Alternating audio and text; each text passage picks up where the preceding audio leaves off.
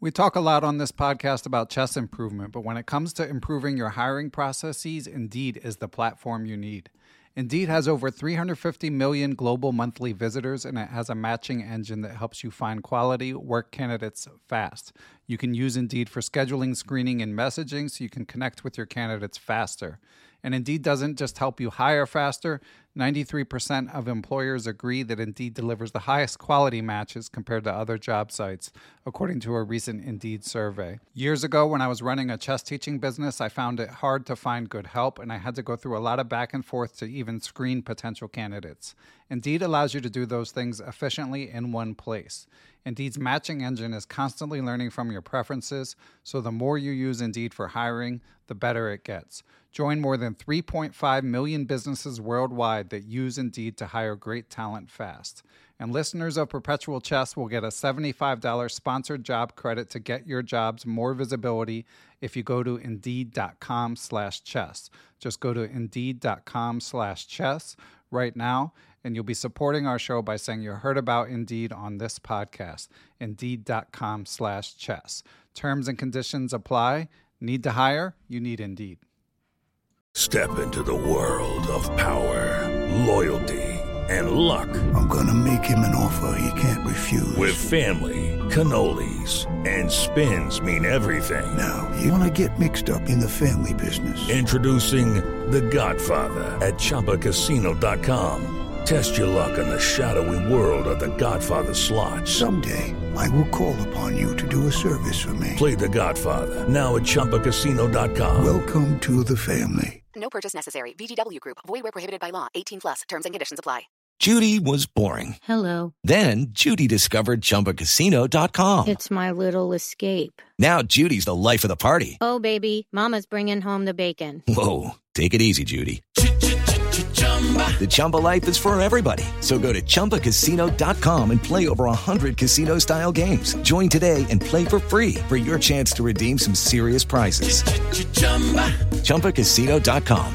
No purchase necessary. Void where prohibited by law. 18+. Terms and conditions apply. See website for details. Hello there, everyone. Just a very quick reminder before we dive into a really fun interview with legendary park player Tom Murphy. At the beginning of last week's episode, a follow-up interview with adult improvers Andres Shivda and Stacia Pugh, I announced the Perpetual Chess Happy Hour, which will be weekly adult chess classes starting in October. I'm happy to report strong interest already. If you submitted your email address, you'll be hearing from me in a couple weeks. If you haven't yet or you want more information, please go to perpetualchesspod.com/happy hour. The link to it will be in the show description, and you can find out all the information you need there or in last week's episode. As for this week's, I'm super excited to bring you this interview with Tom Murphy. He's got some great stories, and I'm glad to finally be bringing the park player's perspective here to Perpetual Chess. Great life experience from Tom. So sit back and enjoy, and I hope you guys all are well. Hello, everyone. I am Ben Johnson, and this is the Perpetual Chess Podcast. Perpetual Chess is a weekly chess interview show where we talk with accomplished chess players, authors, and personalities about their lives, their careers, and how to improve at chess. Perpetual Chess is brought to you through the generosity of its Patreon and PayPal supporters and by Chessable.com. Hey everyone, and welcome back to Perpetual Chess. I am super excited for our guest this week. He is a USCF master, but USCF expert, was master strength when I used to try to tangle with him in the 1990s.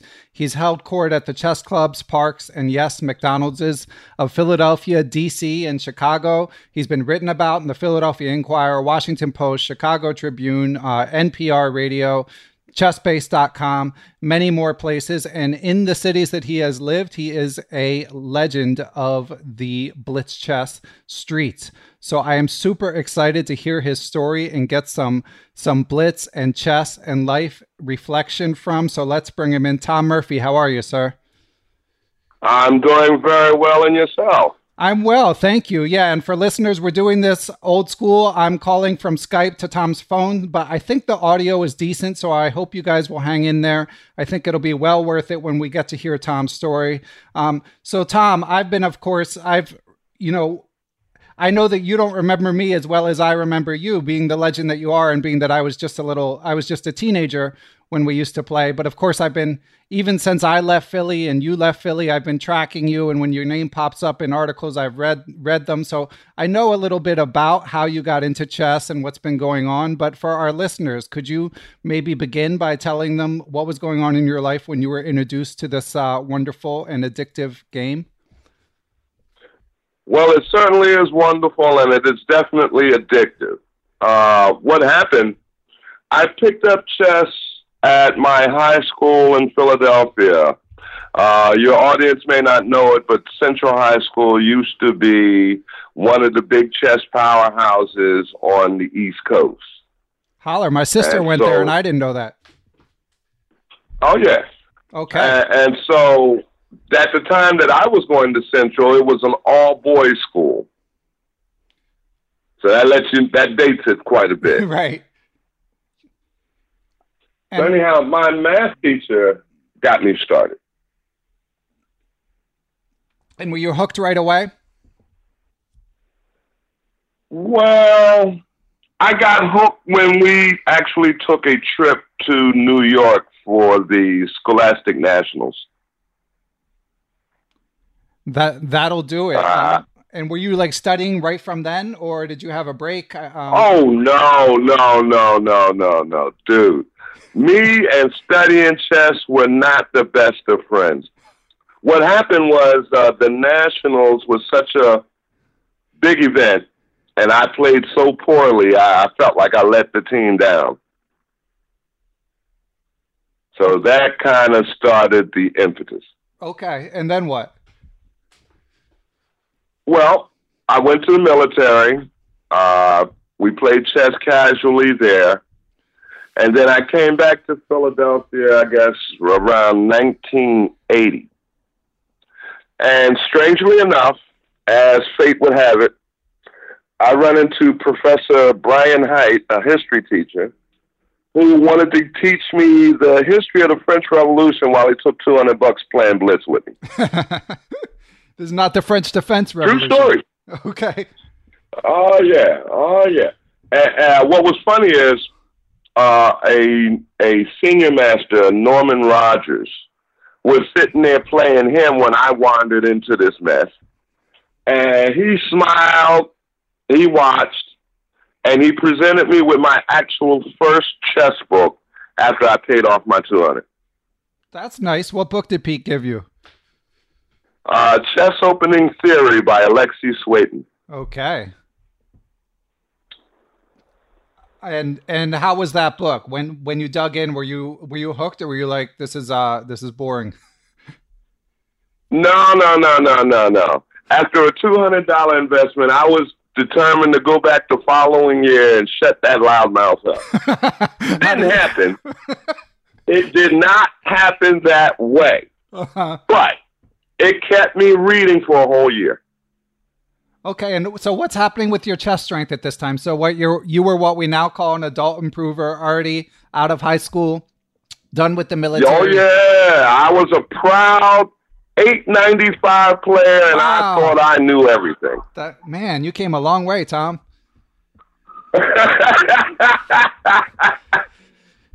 Yes, sir. Fate was very kind. What happened was Norman Rogers was part of the Mate by Force chess team, and they adopted me as their chess mascot. So I got a well-rounded chess education from 3 masters, 2 experts, and a bunch of A players.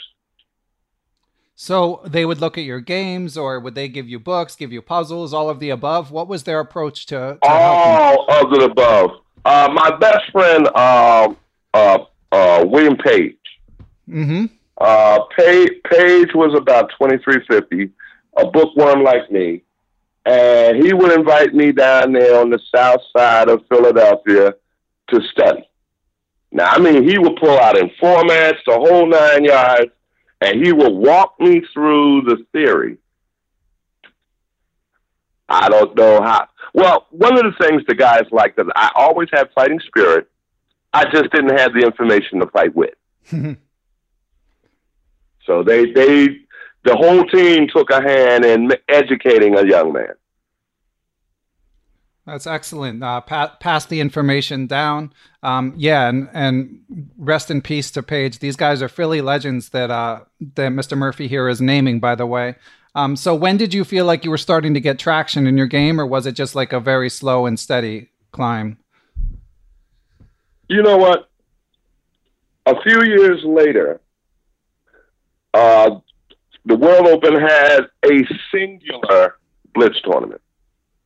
Singular in the fact that there were 50 GMs, I don't know how many IMs, playing in this one spectacular blitz tournament that has never happened since. And I met the luminaries that Mr. Page was introducing me to in Informat, including the one individual who motivated me probably more than any other chess player alive. So imagine this. So I'm a young man. I show up at the board, and my opponent is the illustrious international master, Anthony Sadie, columnist for the Los Angeles Times. And he walks up to the board. He says, "Young man, you sure you want to go through with this?" And yeah, that's exactly what he did. That was my reaction. One of the guys from Mate by Force was playing Yasser Seirawan on the board next to me. And he gave me the high five, kicked this guy's butt. Needless to say, I fortunately got lucky and won one of the two games, and he never said anything disrespectful again. Wow, that's a crazy... I knew that I was hooked. That's an amazing story. Dr. Sadie, of course, a legend of the game. He's written some great books. He's probably best known for being the guy that got Fischer on the plane for the 1972 match of the century. So, yeah, a bit unfortunate that he underestimated you. Tom, you're an African-American gentleman. Did you feel that there were like racial overtones or just general stereotyping, or do you just think it was kind of an innocent comment, or how did you interpret Dr. Sadie's... I interpreted him the way I interpret most people who make comments like that. A man that has never played me. And I made sure that I gave him a memorable game. Now, mind you, he was not the only one. Along the way in that same tournament, I met and played Robert Byrne, another Fischerite. Yeah, another legend. Oh, yeah. So Grandmaster Byrne played a line that I had just finished studying, and I lucked up and won out of two with him.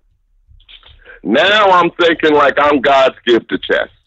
I don't know why I got that idiot idea, but I did. And you're what? You're in your 20s or around 30? How old were you? I'm in my 20s. Okay. I'm in my 20s. And I guess over the next 20 years, I played at every single World Open, hoping to repeat that glory. Of course, it didn't happen, but it kept me coming back. And you would play in the actual tournament? Because the Skittles room at the World Open is always jumping off too. At least it was back when I used to go every year. But you were playing the big tournament, or just going and looking for customers? I would play the big tournament, and then I would go find me some customers. Okay. And of course, by customers, we mean Tom has been known. Of course, he's made his livelihood playing blitz for money. Always a tough customer. Definitely, as I said, got the best of me as a teenager. Tom, one thing I'm curious about, because as I was thinking about introducing you, and I was reading stuff online, I read a nice article by Daim Shabazz of Chess Drum. And he was talking about the term hustler. Like, do you consider that a sort of pejorative term if someone were to call you a chess hustler? I mean, because you were honorable when we played. You're not trying to pull the wool over people's eyes. You just beat them. So what do you think of that term? Well, let me rephrase it this way. To the people who for decades have contributed to the Murphy Foundation, some call me a hustler, others call me a entertainer, but most of them call me a wonderful blitz player who they would dearly love to beat once in a while. So I don't hustle. All right, look, I don't know if you ever watched the movie The Color of Money. Oh yeah, classic pool hustling movie. Come on now. So, okay. It is hustling. It's hustling at, say, the World Open. I'll give you an example. 1985, I guess I'm about an A player. And me and one of my partners, we made $3,000 in the Skittles room. Wow. That particular year, I was definitely a chess hustler because I would talk crap and get people to give me odds that I knew they couldn't give. And I was like, oh, I love you dearly. Thank you for your contribution. And I would tease them, but I wouldn't hurt anyone's feelings. So most of the people I played at the World Open, I would play them again year after year after year after year. See, so the concept of the hustler is a one-time hit and quit. The concept of the chess entertainer is someone every other chess player wants to either emulate or beat. And they volunteer. It's not a hustle. Yeah, I mean, for me, I'll tell you my distinction. There's two distinctions I would make when I think of a hustler. Number one is if it's someone who misrepresents their skill level in order to get someone to play for more. And number two is like the dirty tricks. Now, as far as I'm concerned, trash talk, that's fair game. But you know, if you're doing stuff like pushing the clock away, or of course, there's this famous Maurice Ashley video that he shot with Tim Ferriss, where he went to, I believe it was Washington Square Park or Union Square. Yes. And the guy was, the guy like made some illegal move. That's what I would describe as hustling. Whereas if you're just gambling, to me, that's we're consenting adults, you know? Absolutely. I knew you would understand. Okay. Glad to hear it. And I have a related question. So, Tom, the way this show works is people who help support the show, who donate a bit of money to keep it going, are able to submit questions for the guests. So I have a couple for you. And this one is from a gentleman named Bruce Scott, who asks, how does trash talking enter into your winning technique? Well, over the years, my trash talk has gone from R-rated to PG. and so for me, trash talking might be, I'm launching the termites.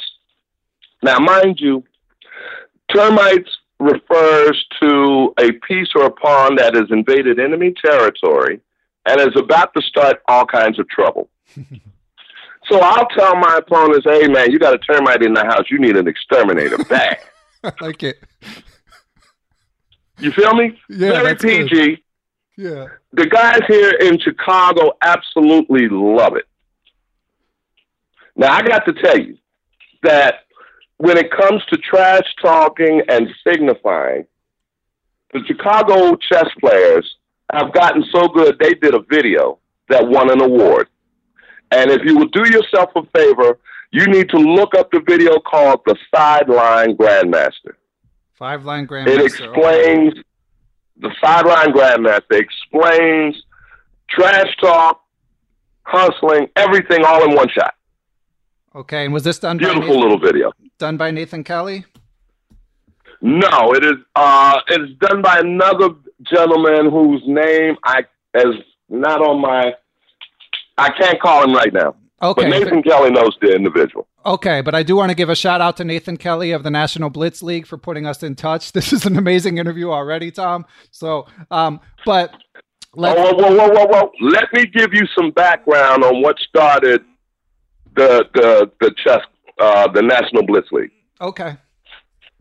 All right. So approximately 2.5 years ago, the guys in Chicago decided that since we don't have an established blitz club, we needed one. We needed a standardized chess club because in Chicago, we've got players. Chicago, I guess you could say, is 20 square miles. We got 1,000 chess players, and we got 50 different pockets of chess. So the National Blitz League was a brainchild of Nathan and I to bring the Chicago chess community together. And it started out with just 15 guys that invested in the chess club, and we named ourselves the Chicago Blitzers, and we started playing other cities. As fate would have it, those other cities became victims, but more importantly, every credible chess player in Chicago now wants to be a blitzer. So I think that the National Blitz League is a beautiful unifying force. Yeah, it really builds a sense of community. And pre-COVID, it was actual like field trips to the other city to play. So yes, sir. So yes, sir. When people are making that kind of trip, people taking breaks from their jobs or school or whatever it may be to go to another city, play these people. Obviously, there's going to be trash talk involved. There's going to be preparation involved. So yeah, it's a great endeavor, and I commend you and Nathan both. And you guys have some monsters in that league as well. Oh, thank you. Yes, we do. We've got Chicago is very chess talented. It's unfortunate that we can't all continue to work as a cohesive unit.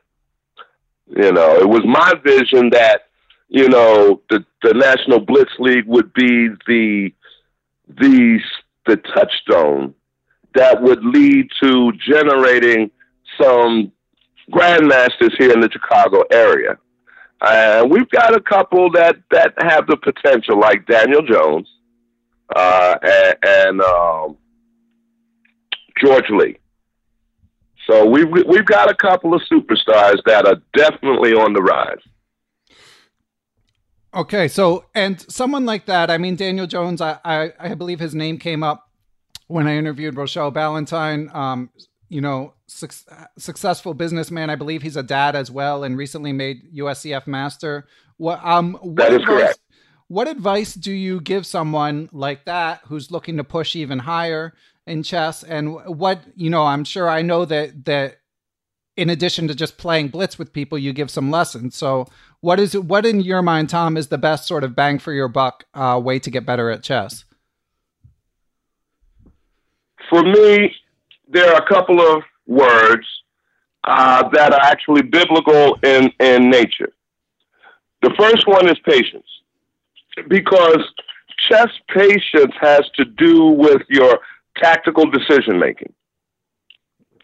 The second one is perseverance, which has to do with your willingness to do the right thing for the right reason, expecting the right outcome.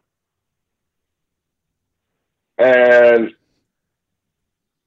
the third one is being able to stay peaceful in your mind in the midst of the calculating storm that is tournament chess. Not to mention blitz chess, right? Absolutely. So when I talk about my 3 Ps to the chess players here in Chicago, the patience piece is the one that draws the dumb look most of the time until they actually apply it. And then all of a sudden they're like, Tom, I'm not patient at all, but I appreciate it.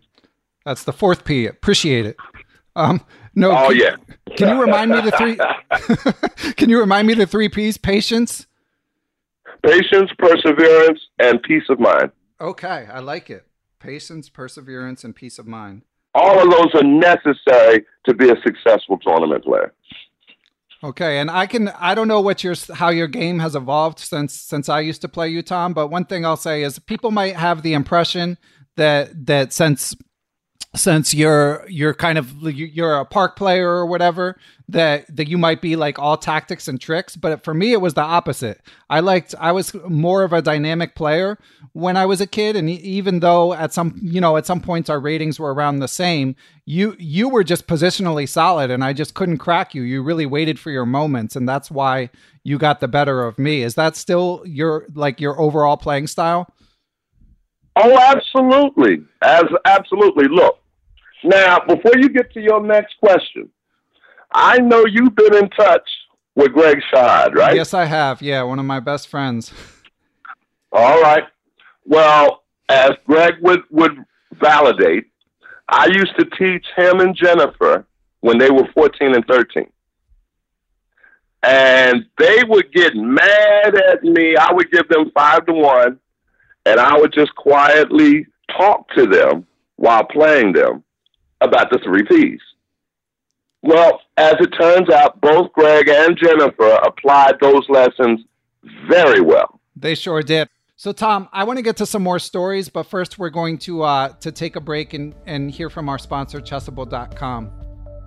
As always, Perpetual Chess is proud to be brought to you in part by Chessable.com. Chessable is a chess learning website that utilizes its Move Trainer technology to help you learn and remember opening lines, tactical patterns, and endgames.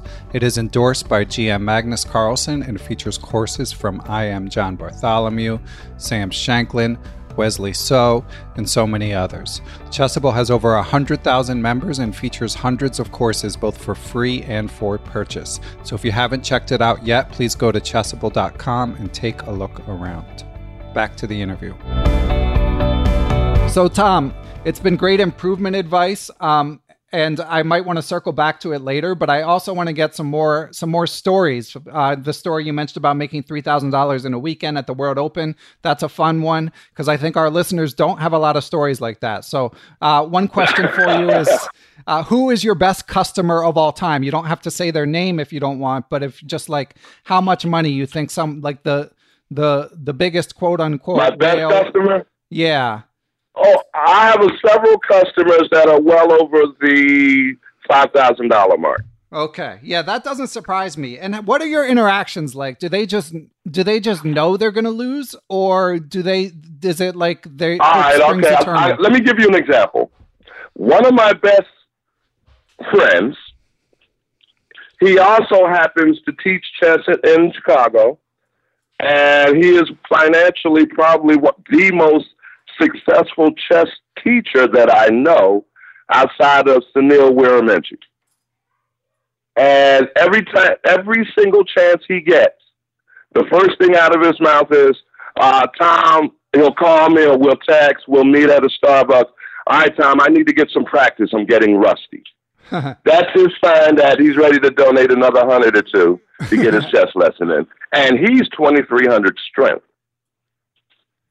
Excellent. And are you just like, what percentage of the games would you say you're winning? Is it in these matches? Oh, just 60, yeah. Maybe 70%. Yeah, that's probably what keeps them coming back. If you just won every game, No. The dream of being the unbeatable player left decades ago. What I do is I have a joy for the game that kind of resonates with everybody I meet. And it's infectious.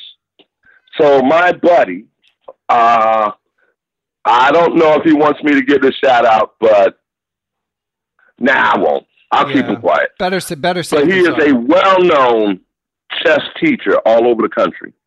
His kids go to the nationals.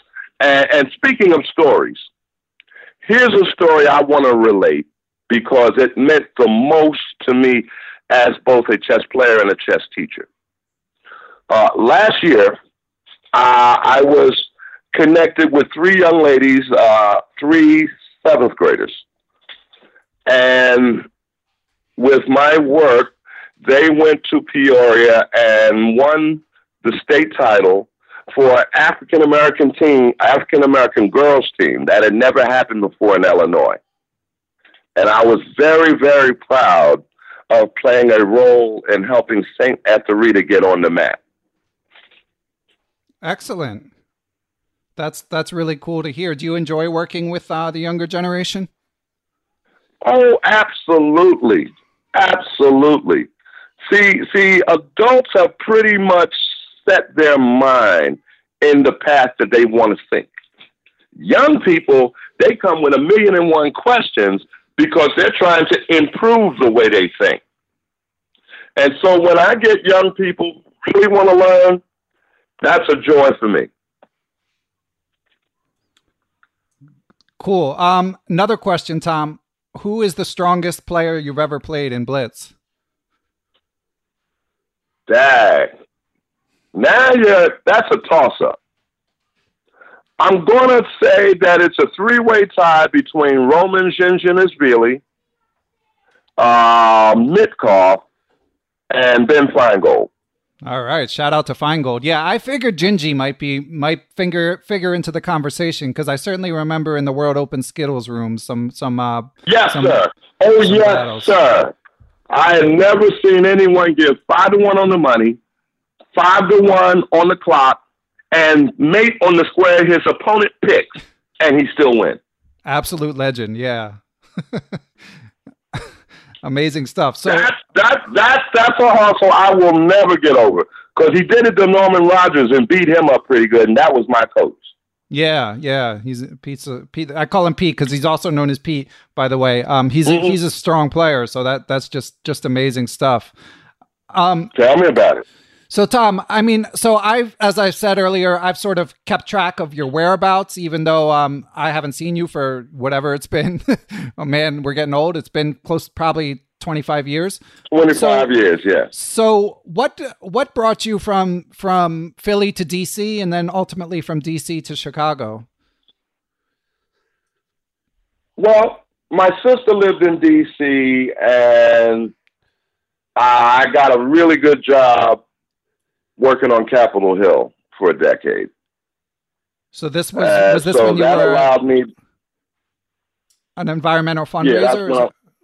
Yes. Okay. So I spent a decade there, and that was very cool. And then Chicago's another story.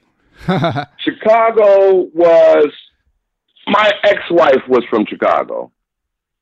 And she led me along, had me come out here, and then she dissed me. So but you I said, well, I like it here. Cool. Right up until COVID. I don't like COVID so much. Yeah, how you're holding up. So, I mean, it's got to affect your ability to play blitz, or at least I'm sure it did initially. So how have you been adjusting? Well, the good news was that the National Blitz League was doing online arenas. So that gave me some opponents to play. And I guess right around May of this year, one of our Starbucks allowed us to play chess on the outside. Okay. So that allowed me and a few other players to get together sporadically. Okay, and then Nathan Kelly also sent me a video that apparently that you guys play at McDonald's a fair amount. We did until McDonald's had to close for COVID. Okay. And Tom, do you think that the tradition of park chess is dying? I mean, people worry about chess clubs dying because of the, of course, online boom.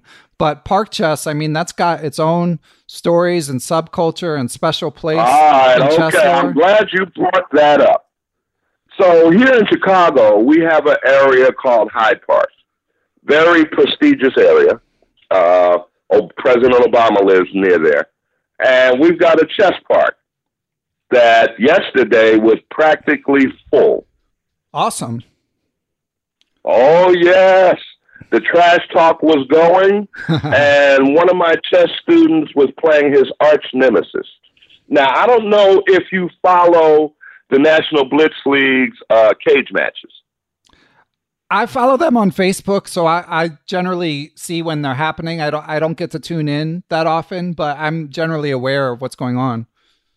All right. So anyhow, two gentlemen who participated in one of the recent cage matches, my student Henry Getz and the minister Steve Jennings, they had a battle royale yesterday. So we had like 20 people standing around watching. That's pretty good for park chess. Yeah, that is. And are the people on the sidelines commenting too, or is it you have to be quiet while they're playing? Oh, dude, we're talking about park chess. This is not a chess club. Everybody and their mama has something to say. Somebody's either a fish or a genius, depending on who's betting on who. Uh-huh. And so it was a glorious event. Excellent. Now, Tom, in these articles in the media that I've mentioned, it's been written that you've been homeless at times. I believe you've been an addict at times. You've been in jail at times. So or once, I believe. So I hope you don't mind my asking, but like, how has your life progressed? How are your demons treating God you has been extremely good. Extremely good. Things have solidified. I get a regular check from Uncle Sam called Social Security, and I make a few hundred a week teaching. Okay, and stable place to live and stuff like that. We're talking from my apartment. I'm looking out at Interstate 94, which is right in front of my window. Yes, sir. Things are pretty good. That's awesome to hear, Tom. That really makes me happy. For anyone battling similar demons, like, what advice would you give? What's the way forward? The first thing is you got to find something you love other than that demon. For me, chess was that way up and out. I would also suggest that they talk to one of the anonymous fellowships, which I've been a part of for 20 years. Awesome. I can't go into full detail because they're anonymous. Yeah, no, but that's great to hear. And actually, we have another listener Patreon mailbag question from Angus McLeod. I had linked. You've got a Wikipedia page, Tom. By the way, you're big time. I sure do. So I had linked to your Wikipedia page, and in addition to an article or two. So Angus McLeod writes in to say, he says, "Hey, Ben, I love the podcast. Been listening for about 3 months. I'm a recovering addict myself and fairly new to chess, working my way up the rating ladder, currently just shy of 1,300. I would like to ask Tom, does he find playing chess calming for the mind in terms of being present and in the moment?" Absolutely. Absolutely. Look,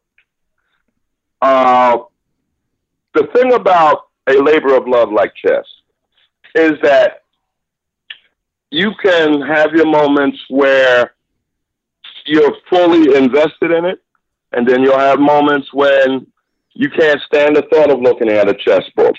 And in every instance, chess will call you back and insist that you give it one more shot. Truer words have never been spoken. So in my reflective moments, yes, it's a very calming experience right up until I try it in the next tournament. So are you still playing tournaments too? I am still playing tournaments. Excellent. Yeah, so like the rest of us, I'm sure you're eager for tournaments to resume in full force. I would love nothing better.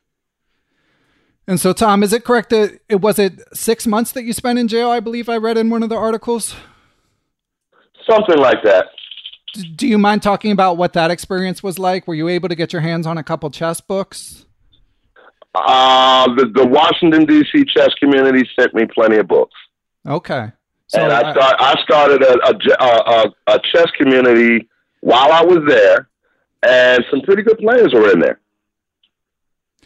Yeah, that's what everyone hears. I mean, you know, the prison industrial complex is the topic of another podcast, but I mean, in addition to the fact that too many people are in jail, I wish that there was, you know, more free interchange of ideas between people outside of jail and people in jail. But you do always hear about how popular chess is in some prisons. All right, let me just lay this little thought on you.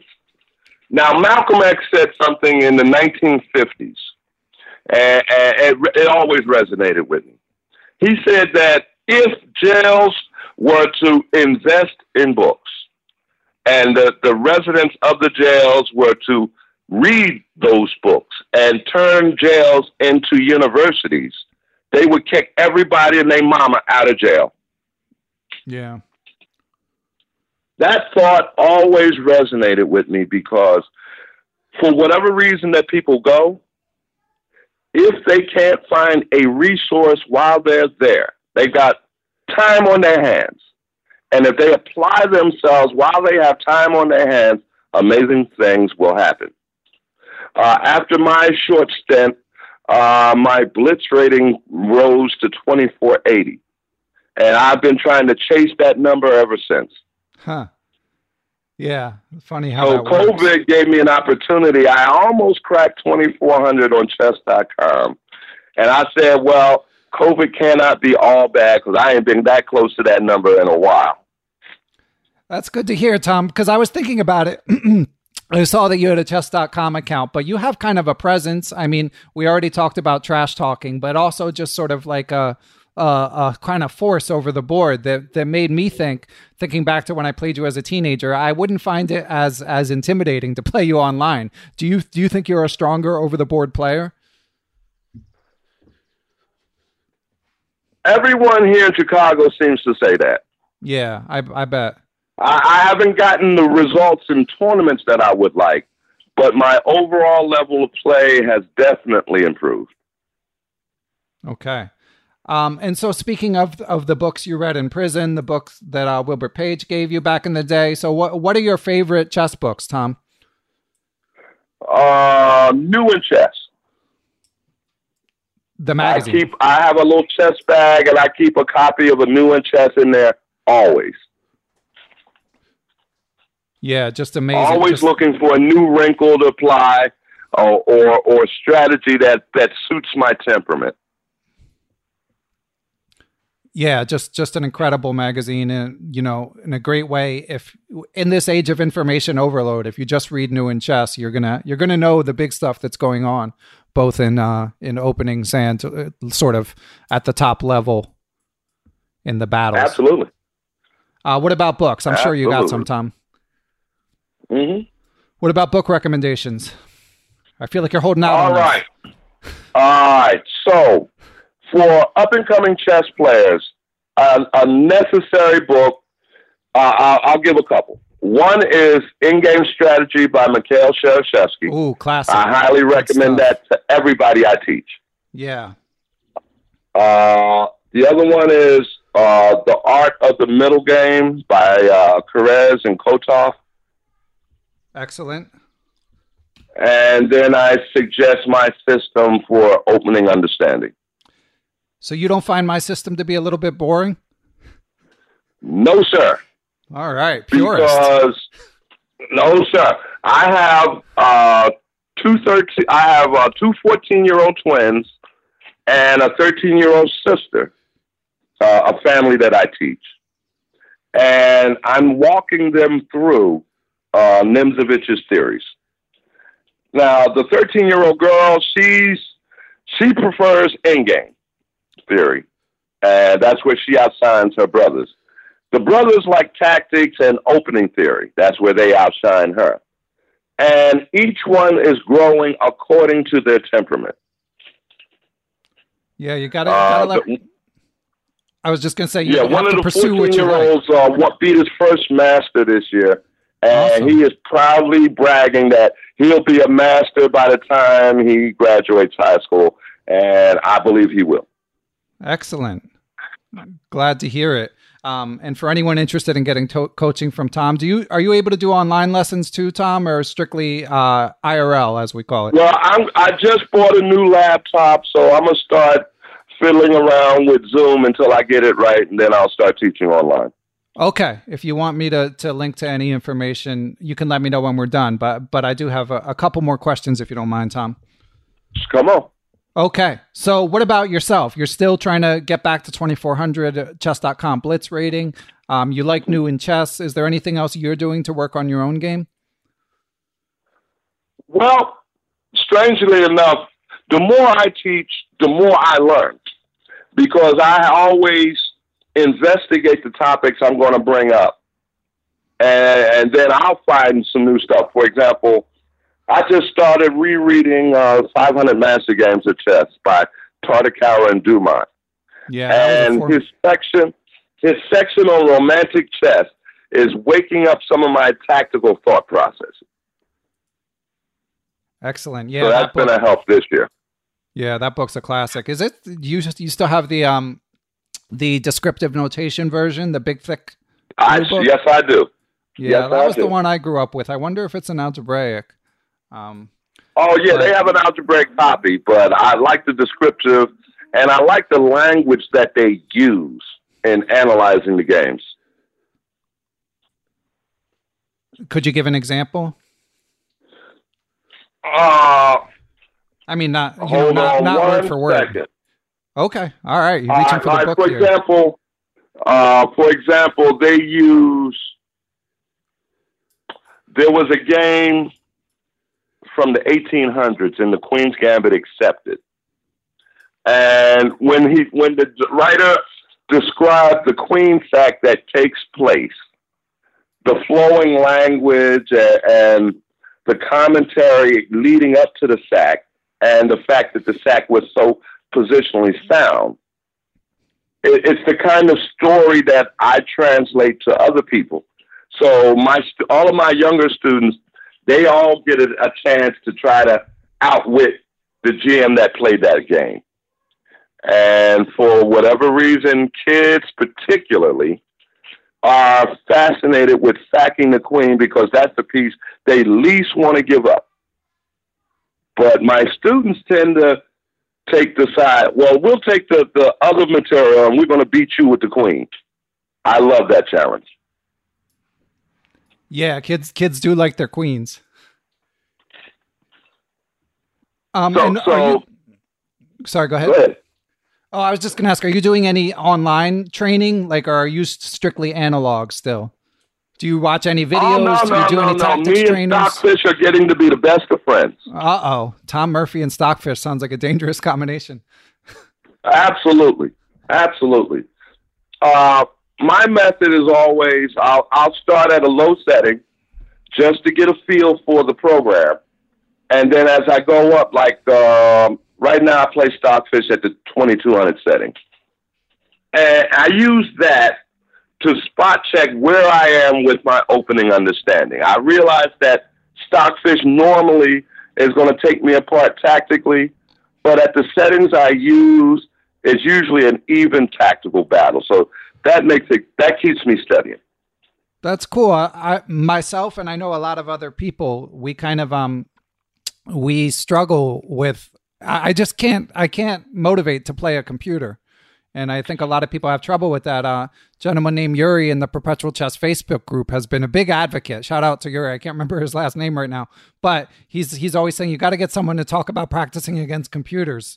So why is it that you would choose to play Stockfish rather than just like hopping on chess.com for a blitz game? Okay. Think of it this way. You could play 20 blitz games, and unless you go back and analyze each and every game with a computer, you won't know the truth of the story. However, if you will set the computer at a rating that is not too frustrating, you will get to the tactical truth and you will grow faster. Interesting. And when you play a Stockfish 2200 level, what time control do you generally practice at? No time control. This is straight slow chess. Wow. And how long would a typical game be? A half hour. Okay. That's reasonable. So it is my practice to get at least 2 Stockfish games per day since I've been locked up with COVID. Okay. Good stuff. And Tom. Yeah. Sorry, I didn't mean to cut you off. Go ahead. Okay. General blitz advice. Like, say, again, I was asking Grandmaster Daniel Naroditsky a few weeks back. I feel like a lot of people are playing more blitz because everyone's stuck at home. So for anyone who's trying to improve at blitz, how do you separate the two? What skills are more important in blitz as opposed to slower time controls?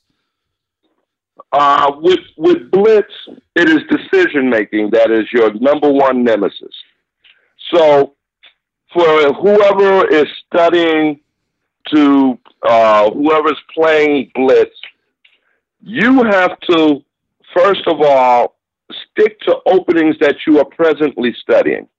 For example, if you want to play a good blitz game and you're playing a stronger opponent, start with an opening like the Queen's Gambit, the Ready, the English, something strategic in nature, so that your tactical decisions are much easier to deal with.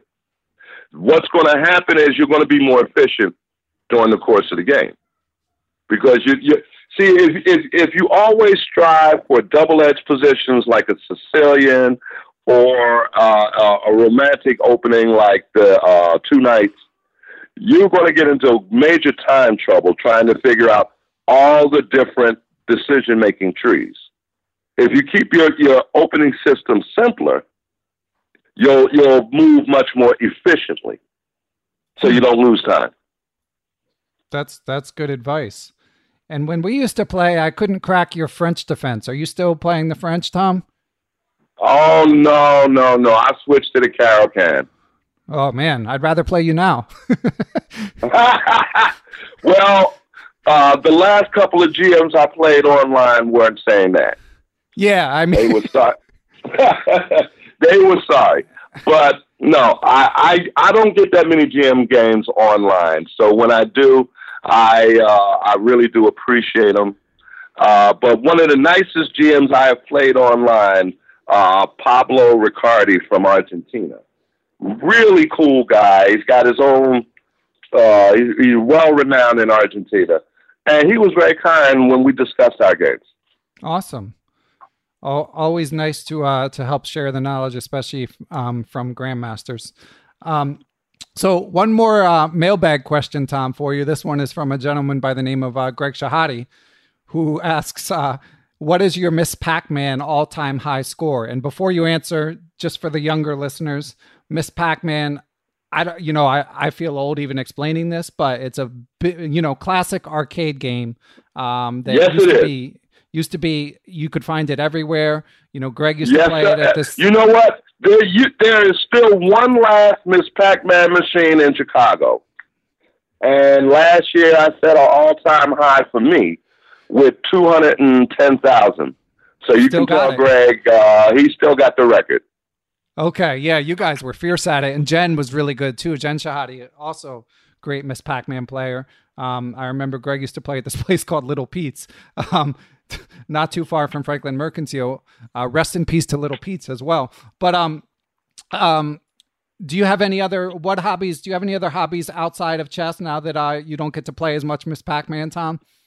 Oh yeah. I fell in love with poker. Oh no, say it ain't so. Yes, it is. But here's the hit. I realized that with my economic situation, I had to play limit poker. Okay. So here in Illinois, actually in Indiana, they have one casino and one table only. They play 3-6 limit.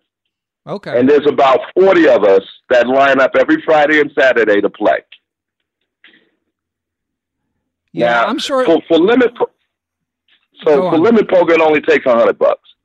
So yeah. we get and we sit all day and we talk shit and we bet like crazy with garbage because nobody wants to fold. I'm surprised you put yourself in that category, being the disciplined game player that you are. I used to be a poker pro, by the way, and I played a lot of limit hold'em. So I'm surprised but for you, it's more of a way to relax. It sounds like. Oh, absolutely. Now, when I'm playing for blood, I play backgammon. Okay. Yeah, I never got into backgammon, which is probably probably for the better in terms of managing one's time, because it seems like an awesome game. Yeah. Well, let me relate one quick story. So, a friend of mine here in Chicago, I don't think he'll mind a shout out. Paul Baraz is like a professional level backgammon player. He's also a chess player. So we trade. I give him chess lessons. He gives me backgammon lessons. And he took me to my very first backgammon tournament. Now, while I'm at this backgammon tournament, I meet a guy from Detroit who's a 2400 and a professional backgammon player. Now, you know me as the quote-unquote hustler. This guy spotted me. He knew Paul, but he spotted me and he picked me as his mark. So when he sidled up to asked me to play backgammon, I said, I'll tell you what, I'm not much of a backgammon player, but I'll give you odds at chess. Now, mind you, this guy's 2400, and $40 later, he was asking me, how in God's name did you do that? Then we played backgammon, and he lost anyway. And so this year, I got a chance to go to Detroit to play a cage match, And lo and behold, there he was. And he was like, I didn't forget you. And I looked at him. It's been like 5 years between. He says, yeah, you're the hustler that took my money at backgammon and chess. And then I looked, I said, oh, my God. And Nathan was there. And Nathan said, you know, this guy's 2,400. I said, I didn't know it then. Anyhow, he got his revenge. So all's well that ends well. Okay, yeah. And in terms of our earlier conversation about like what constitutes hustling as opposed to just gambling, to me, the gray area is when you just don't tell someone, you know, your rating. It's hustling if you actually play badly on purpose in order to get them to play for money or play for higher stakes. But if you just withhold information... That's more the Chicago mindset. Is it? Now, Chicago is full of hustlers. Okay. I mean, everyone has to make a living, you know, if you stop at the park to play... I ain't mad at them. Even the hustlers come to me for private lessons and then go out and go back to hustling. Okay. So I consider myself the facilitator. Excellent. Do you get a finder's fee? Oh, absolutely. Okay, good stuff. So, Tom, any other stories you want to tell from all your many battles over the years before we let you go? I think we've hit most of the key stories. There was one lawyer that came through DuPont Circle back when I was the guru of DuPont Circle. Now, he knew me. He knew how strong I was, but he had just settled $1 million case, and he and I played for the most money I'd ever played for a single game. And I was like, you know what? You all right with me. And he donated $1,000. Wow. Were you nervous? No. I had already played him. I knew what to expect. He knew what to expect. But he had a pocket full of money, and he knew me, and he enjoyed my personality. I can be extremely funny when I want to, and we just had a ball. And, you know, now that with the statute of limitations having expired, could I ask you, did you have the money if you lost? Hell no! I didn't think so. No. Wait. But what happened was I had already won 500, so I had some capital built up. Okay. Yeah, that makes sense. And so how many games did you play at $1,000 a pop? Just 2. Okay. Well, you know, not a bad day's work. Not a bad day's work at all. Okay, well, awesome stuff, Tom. So I don't know if anyone's interested in getting lessons from you. I don't know if you want me to include, you know, I was... I tell you what, just use my phone number, have them call me. If you got customers, I need them. Okay, so everyone be kind. No, no spam text to Tom, but I'll put it in the show description. It's thousands of people, Tom. So hopefully no one blows up your phone, unnecessarily. But yeah, I mean, if you enjoyed this story, Tom's got many more. Absolutely. All right, Tom, take care. You too, Ben. Special thanks, as always, to my producer, Matthew Passy, and thanks to those who continue to help spread the word about Perpetual Chess. You can spread the word via word of mouth or positive reviews on podcast platforms. We are up to 98 written reviews on Apple Podcasts, and only one of them aggravates me. Amazing support. By the way, you can follow me on Twitter. I'm at BennyFishel1, or join the Perpetual Chess Facebook group and continue the conversation about the latest interview. You should also check out the Perpetual Chess Instagram page. But more than anything, I want to express my gratitude to those who provide financial support to the show. Most of all, I want to thank Chessable.com for sponsoring the show, and to everyone who kicks in via PayPal or the Perpetual Chess Patreon page to help sustain and improve the show, and while they're at it, find out about future guests and send in some great questions. So without further ado, I'd like to give special thanks to the following people and entities.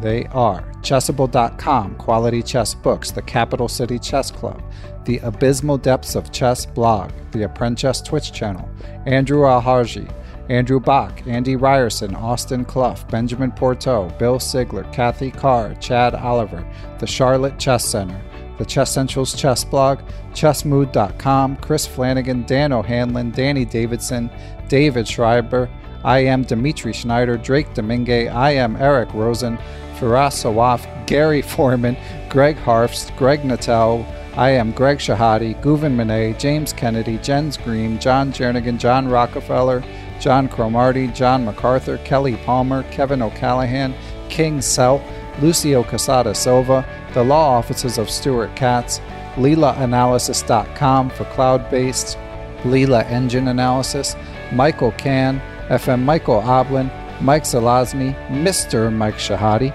the famous Mr. Dodgy, the Nerd Naze Twitch channel, Peter Sadi, the Playmore Chess Academy of the Hamden Chess Club, Reuven Fisher, Robert Coucher, Seattle Chess Club, Shane Unger, Stefan Kelty, Stephen Martinez, Thomas Stenix, Thomas Tachenko, Todd Bryan of StrongChess.com, Todd Kennedy, Wayne Beam, and I would also like to thank Aaron Waffler, Ace Vallega, Adam Ralph of ChessEngland.com, Adrian Gutierrez, Alex Pejas, Andy Ryerson, FM Andre Terakov, Dr. Andrew Perry, Aniti Deer, Barry Hessian, Bill Juniper, Bill Moran, Brad and Andy Rosen, Brett Howard Lynn, Brian Mullis, Bruce Scott, Brian Tillis of Palm Beach Chess, Chad Hilton, Dr. Charles Snodgrass, Chris Wayne Scott, Christopher Baumgartner, Christopher Chabris, Chris Lott, Christopher Wood, I am Christoph Zalecki, aka Chess Explained, Coach J's Chess Academy, Costa Carras, Courtney Fry, Craig Mallon, Daniel Ginsberg, Daniel Naylor, Dave Saylor,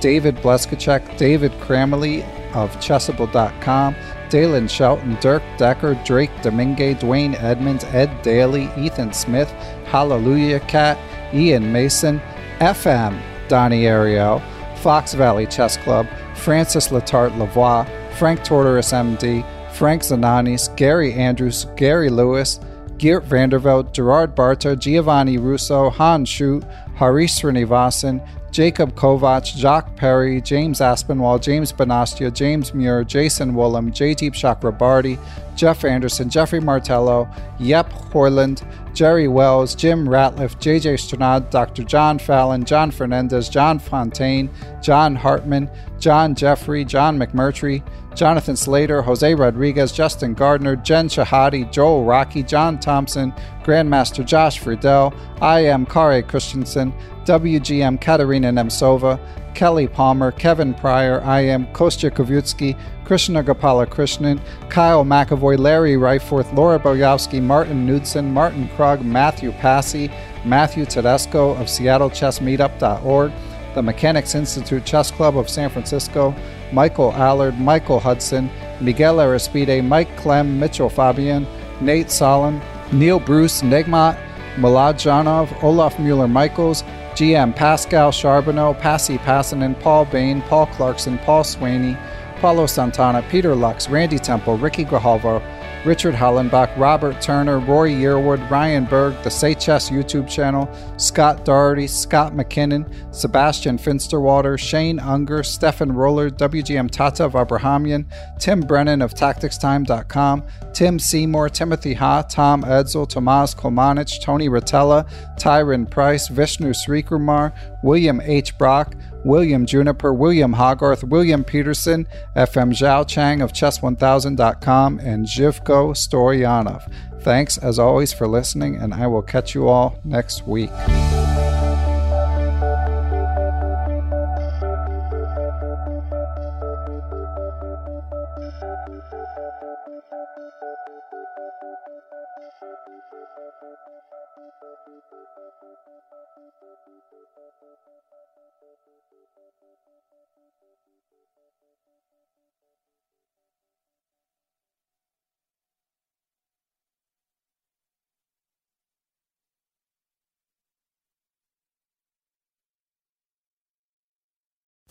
Sports Social Podcast Network. Lucky Land Casino, asking people, what's the weirdest place you've gotten lucky? Lucky? In line at the deli, I guess? Aha, in my dentist's office.